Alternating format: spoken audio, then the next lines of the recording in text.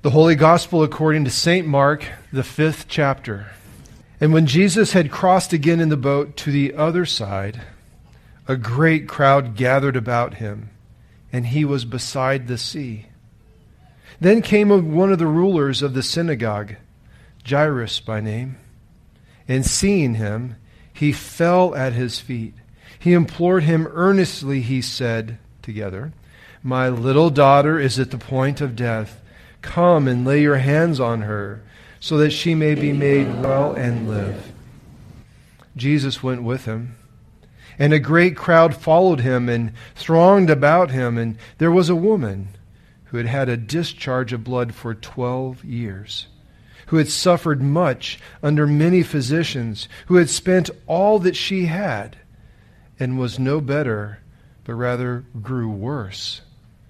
She had heard the reports about Jesus and came up from behind him in the crowd and touched his garment. For she said together, "If I touch even his garments, I will be made well." Immediately the flow of blood dried up. She felt in her body that she was healed of her disease. And Jesus, perceiving in himself that power had gone out from him, immediately he turned about in the crowd. He said, "Who touched my garments?" His disciples said to him, "You see the crowd pressing around you, and yet you say, 'Who touched me?'" He looked around to see who had done it. But the woman, knowing what had happened to her, she came in fear and trembling and fell down before him and told him the whole truth. He said to her, "Daughter, your faith has made you well. Go in peace. Be healed of your disease." While he was still speaking, there came from the ruler's house someone who said, "Your daughter is dead. Why trouble the teacher any further?" But overhearing what they said, Jesus said to the ruler of the synagogue, "Do not fear, only believe." He allowed no one to follow him except Peter, James, and John, the brother of James. They came to the house of the ruler of the synagogue, and Jesus saw a commotion, people weeping and wailing loudly. When he entered, he said to them, "Why are you making such a commotion and weeping? The child's not dead, but sleeping."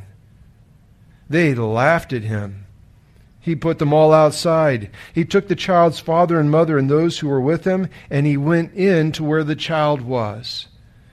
Taking her by the hand, he said, "Little girl, I say to you, arise."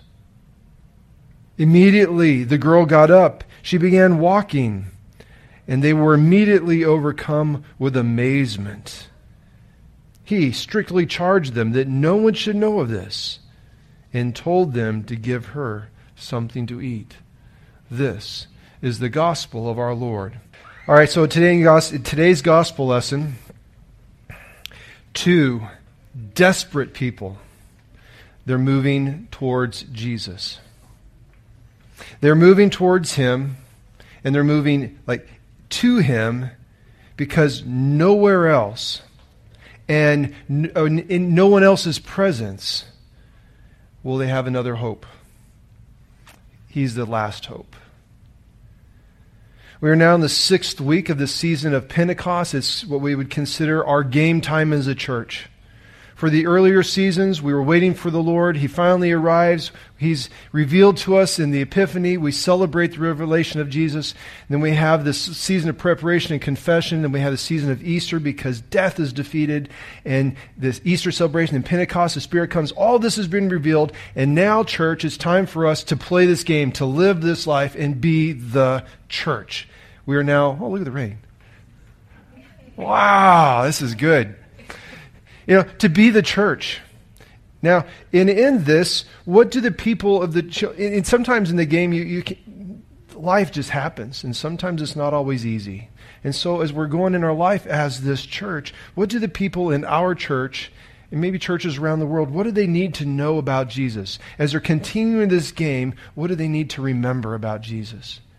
And then in addition to that, to the world around us, maybe the folks that don't come to church very much, or the ones that don't come to church at all and have never met or heard about Jesus. What is it that they could learn about Jesus that would be best for them? Well, for the same thing that the two desperate people in the gospel lesson needed, and the same things that we need to hear, we get today. That in Jesus, the Son of God, the Messiah, the sent one of God, hope will be fulfilled. And I was thinking about what hope. That's just kind of what does hope mean? I mean, hope is fulfilled. Well, that's a nice little cliche almost, but what does hope mean? Think about it, because I think it's more important to us than we often want to give credit to. If you're to try to say today, and we're a small group, we get to talk like this, what does hope mean? How would you try to say what hope means to you? What would be some words that would come to your minds? What does hope mean? Positive desire. Like a positive desire? What else comes to mind? What does hope mean? At the end. Was that at the Not end? the end. It's not the end. So it's a positive desire, but it's not over yet. Okay, so what else? What else is involved with the word hope? If you're trying to explain that to a child, what would you say hope is? Peace. There's peace and hope. What else?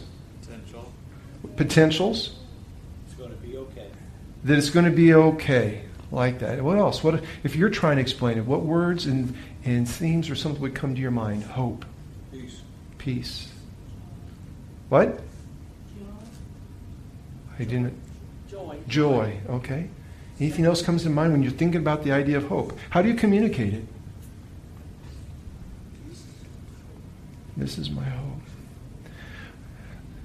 So I was thinking, man, I went to, you can Google, get the dictionary stuff out there going. This is what the internet or the computer science or computer answer is. Hope is a desire for something, a certain thing to happen. So it's not happened yet. It's future, but you're desiring it to happen. It's also linked to feeling. This is where it gets, feeling and sensitive. I mean, the same thing. There's a feeling involved. That something that you want, something that you desire will happen. It hasn't happened, but you want this. You have a feeling that you want it to happen. And aligned with this is also words like expectation, right? Expectant that something will happen with hope. Aspiration. It's like you're rising up and you're wanting more than hope for that. Sometimes interchanged with the word hope is wish. You ever find yourself saying, you can say, I hope for that or I wish for that? What's a wish? A wish is like something that might not ever happen. It's a little bit different than hope. Hope might be like, it will happen. The last word is this, and it's beautiful for us, is the idea of dream. When you think about the idea of hope, it's like a dream. It's something that hope and dream interchange. It's a neat look. So when you think about hope, how beautiful and how joyful it is when hope comes to life. Having risked having hope, because it is risky to have hope, because if you lose what you hope in, it hurts. I had phone calls with a lot of Arkansas Razorback baseball fans. They risked having hope. They risked it. And it fell between three players.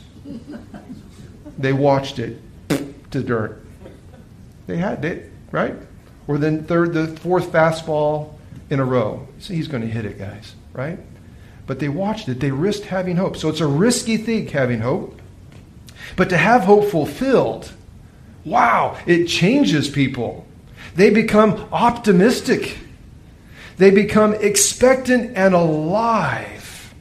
Hope, having been fulfilled, means that they'll even risk having hope again. Because they weren't hurt by the broken hope. They had it fulfilled. They'll try it again, right? So hope's kind of neat. But then how many times in your life that your hope in another person has been broken? How many times in our lives is hope about something that's tremendously important, of life and death importance, lost? And how do we guard and protect ourselves then going forward, so we don't have our hope broken and lost again? We just separate ourselves from people? so we don't get wounded again, that we start getting pessimistic that nothing ever good's going to happen. I've been surrounded by farmers in the Midwest, and it's always going to be a drought. It's always going to fail. They never risk having hope because they don't want to be disappointed, and they've been disappointed a lot. They've lost things. So it's almost a way of life. They live hopeless because they're safe there in their hopeless. Grumbling sometimes comes out of being hopeless. Complaining and small living. When you live without hope, you're living small. Hope. It is a topic that comes out of our gospel lesson today. And in Christ, we will be reminded powerfully that in Christ there is hope. And that's actually the only source of hope we have. Now, to think about this man and where he's at in this story, this man who has a 12-year-old little girl, to help identify with that father, here's a story. His name was Charlie Whitman. He laid down this night with his favorite book. It was a picture Bible book, maybe about 30 pages worth of picture Bible book, not very big. And mostly pictures, not a lot of words.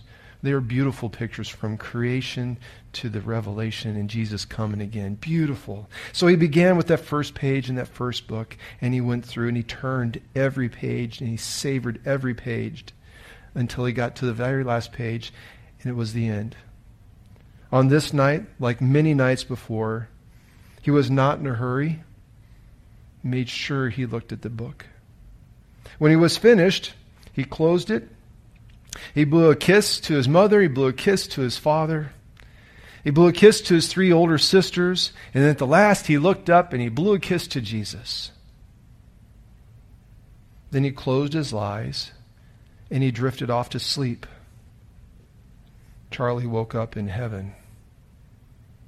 He was only 6 years old. When Dad and Mom and I met to plan a funeral, they wanted me to watch a video of Charlie. They said to me, "You've got to see him dancing." One look at this video and I could see why.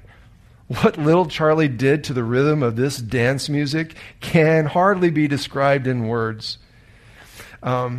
He shook from the top of his head to the bottoms of his feet.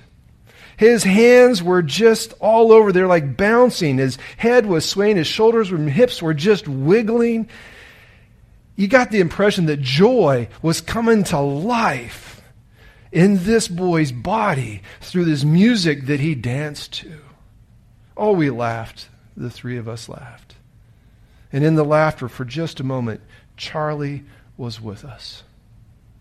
For just a moment, there was no leukemia, no syringes, no hospital beds, no blankets or chemotherapy. There was no headstone that we had to carve. There was no casket to pick out or grave to dig. There was just Charlie. And Charlie was living in the dance. But then the video stopped. So did the laughter. This mom and dad resumed their slow, oppressive walk through this valley of the shadow of death. I never forgot what the mom said. She said, "More than a baby boy died. My dream died." Can you feel it? Can you feel a battle with grief? Can you feel a battle with unlived tomorrows? With anger?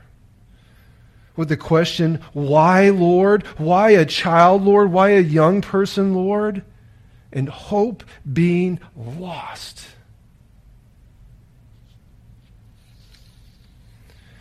Toward a crowd, a dad walked.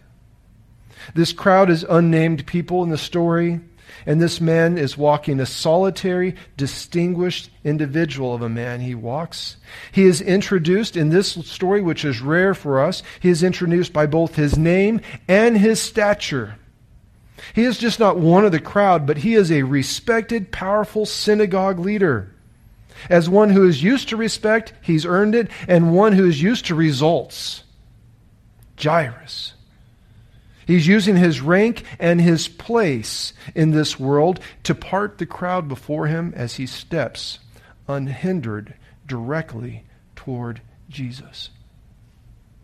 Once he reaches Jesus, this distinguished leader of a man, he's transformed into nothing but a begging, broken, humbled, desperate father.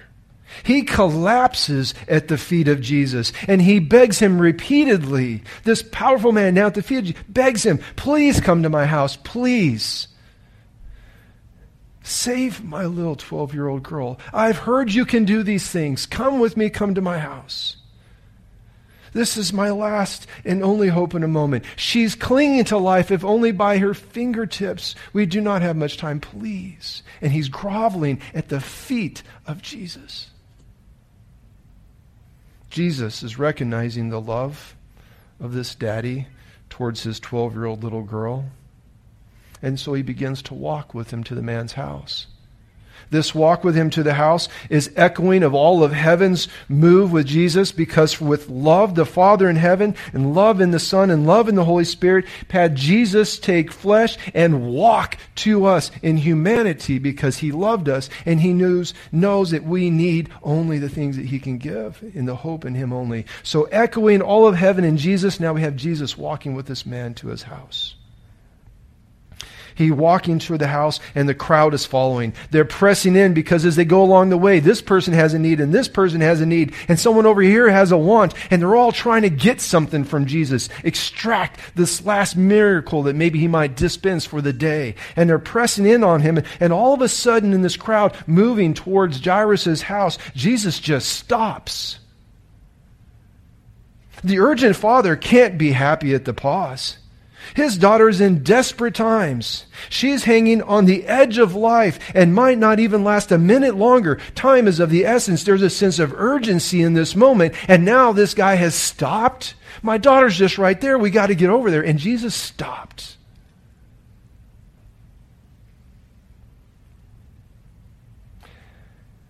And worse than that, he's talking to an unclean, unnamed, unknown, miracle-stealing woman.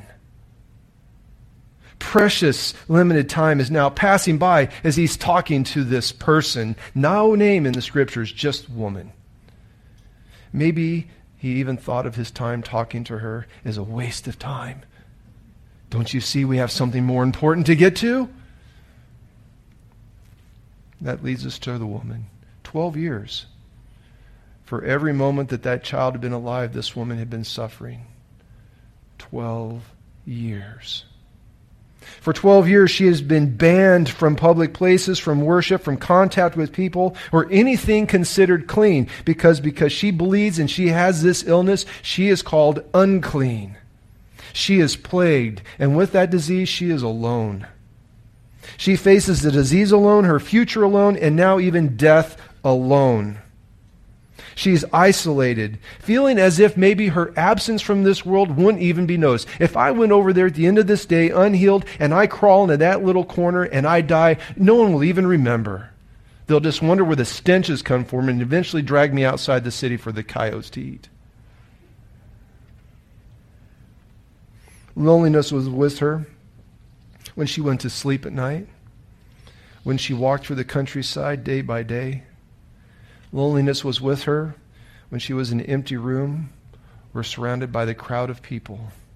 She was alone, valueless, unnamed person. This sick, hemorrhaging woman has spent the entire lifetime again of that 12-year-old little girl consumed by her illness. She has been paying physicians. She didn't probably have much to begin with, but everything she has been paid out to people, and they have not healed her. They've only made it worse.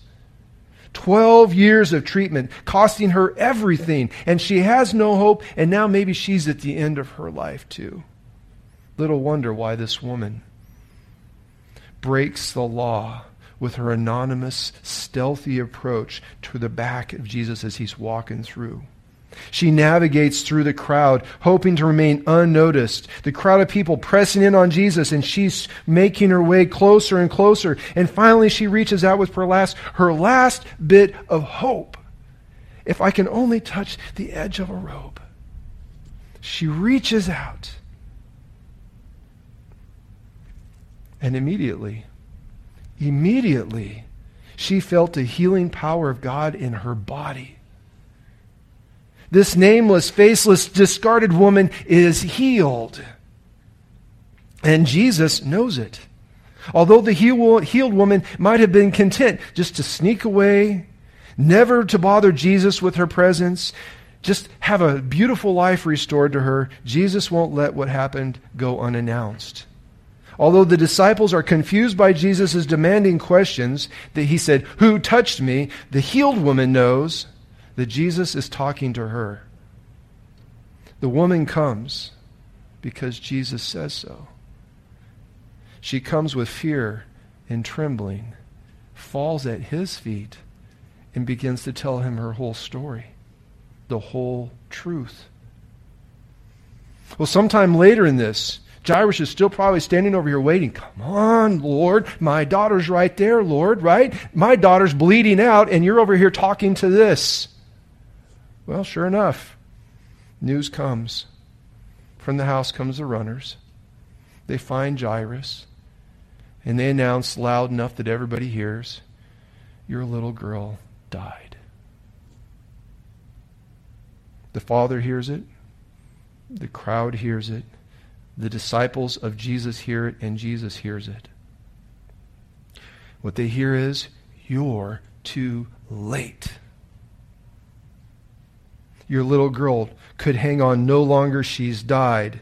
Now here's it. We have little idea of how crushing that news was to that desperate father. In that moment, hope was crushed, evaporated like a drop of water in the hot, scorching desert wind. Gone. In that moment, in that place with that hope broken, Jesus speaks. He speaks sincerely but powerfully. He says, "Don't fear. Believe." Then Jesus takes him, basically, and he's going to continue his walk to the man's house, only this time they walk alone. He orders the crowd, "You are not coming with me." Just him and the three that are always at the special places, and this father going into the house. By the time Jesus arrives, this house is filled with crying, grief-stricken people. They knew this 12-year-old little girl from the time she was born, the joy and delight of parents. They've watched her grow up. They've watched her illness, and now they're heartbroken because she's dead. And that, in the middle of that place, Jesus enters. That broken-hearted chaos. He takes the disciples and the mom and dad, even though they're laughing at him, because he told them she's just asleep. He dismisses them too. He takes them in, and he takes the little girl by the hand. He says, "Little girl, I say, get up." Immediately, health and life is restored to her. Now, some concluding thoughts of these stories. To the woman, Jesus said, "Daughter, your faith has made you well. Go in peace. Be healed of your disease." Jesus called her out. He called her forward, and he made everybody aware of what happened. Why? What's Jesus doing this for? Is it because he wants everybody to know that he did it? So this whole town and their place's hopelessness will know that, hey, at least this woman today got healed, for some sort of a credit maybe, grandstand for the crowd? Probably not. That doesn't meet Jesus' style. There's a reason why Jesus called her forward. It's because he needed to complete the healing event. It was more than blood and an illness that caused the blood that needed to be healed. It's not enough that the disease affecting her body be healed, but her unclean curse, her curse of loneliness, her curse of being excluded and expelled from her family and the community, that begged for healing as well. He healed completely. He healed in every way that needed to be provided for that day.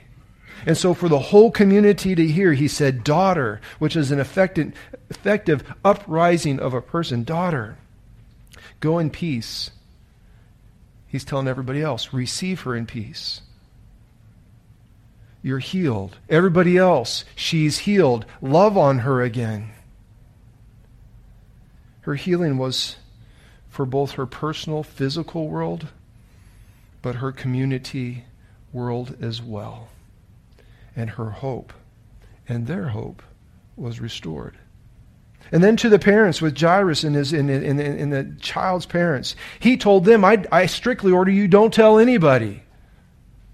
No one's to know about this. In fact, he disguised it, saying, oh, she's just asleep. So someone might actually go on to say, oh yeah, he didn't raise her from the dead. She was just asleep. They could discredit him later on. But why would Jesus want to take only the three and the parents in there and show them how he has the power over death? Pretty simple. Because if everybody out there saw him raise this little girl who was clearly dead from the dead, early in his mission, his fame and his reputation would have spread out so far and so fast that they would have wanted him dead in year 1 and put him on the cross in year 1. And he had 2 more years worth of work going from town to town and village to village to talk to hundreds and thousands of people who needed his hope and his healing as well. He had work to do, and if they blew up his reputation here, they would cut short his time. And he couldn't go to the cross until that day, on that time, on that Passover. So he kept it quiet. 2 desperate people find hope in Jesus on this day. When all of their hope had been exhausted, in Jesus, their hope was restored. The same Jesus, the same Son of God remains for us all. In their examples, we are given hope. As we remember this woman and this man and as we remember these stories, we can then be healed in ourselves. We can have hope in the things that are of eternal consequences, restored and empowered as we go forward, that we can reach out and touch people with his love and his grace. We could risk reaching again to Jesus because we know that his love is bigger than our sin. We can risk reaching out to Jesus knowing that he's preparing a place for us in all eternity. And yes, my body will die. That woman that was healed after 12 years, her body went to the dirt. That 12-year-old girl that was raised up again, her body went to the dirt eventually again. And they went back to their father. And Jesus says, I'm preparing a place for you. Just don't think of the short-term stuff. Think about eternity. And he has given us that assurance that he is the one who has prepared that place for us. We have that hope secured today because he is the Lord over the illness, over the disease of all the community, as well as death. He is the Lord of our life, and in him we have our hope. We can receive the peace, and we can be healed. Because if we've lost our hope, we need healing for that loss. And then when the time is right, church, tell people. There was a time when that family could tell. There was a time when that whole community can tell, and it was already fulfilled. The prophecy was fulfilled. It was time for us to be the church. In fact, he sends us at the end of his ministry, and he says, go and make disciples. That's each one of us. You, church, tell the people the truth. He has been revealed. God has been revealed in Jesus. God has revealed that he loves us. He reveals that he notices us. He hears us, that we are never alone. More than a blanket on the outside of us, he is inside of us with his Spirit and with even the bread and the wine of the covenant. He has forgiven us and he prepares a place for us. And with him we will always be. That's a hope and a promise for us. Of all the hopes in the world to hold on to that one. And then, let the rest of the world know about that hope. Tell our families. Tell our friends. Heck, tell a stranger when the opportunity presents. Because they probably need some hope in God too. Help us be that church, Father. Amen. We'll stand and we'll sing the hymn of the day.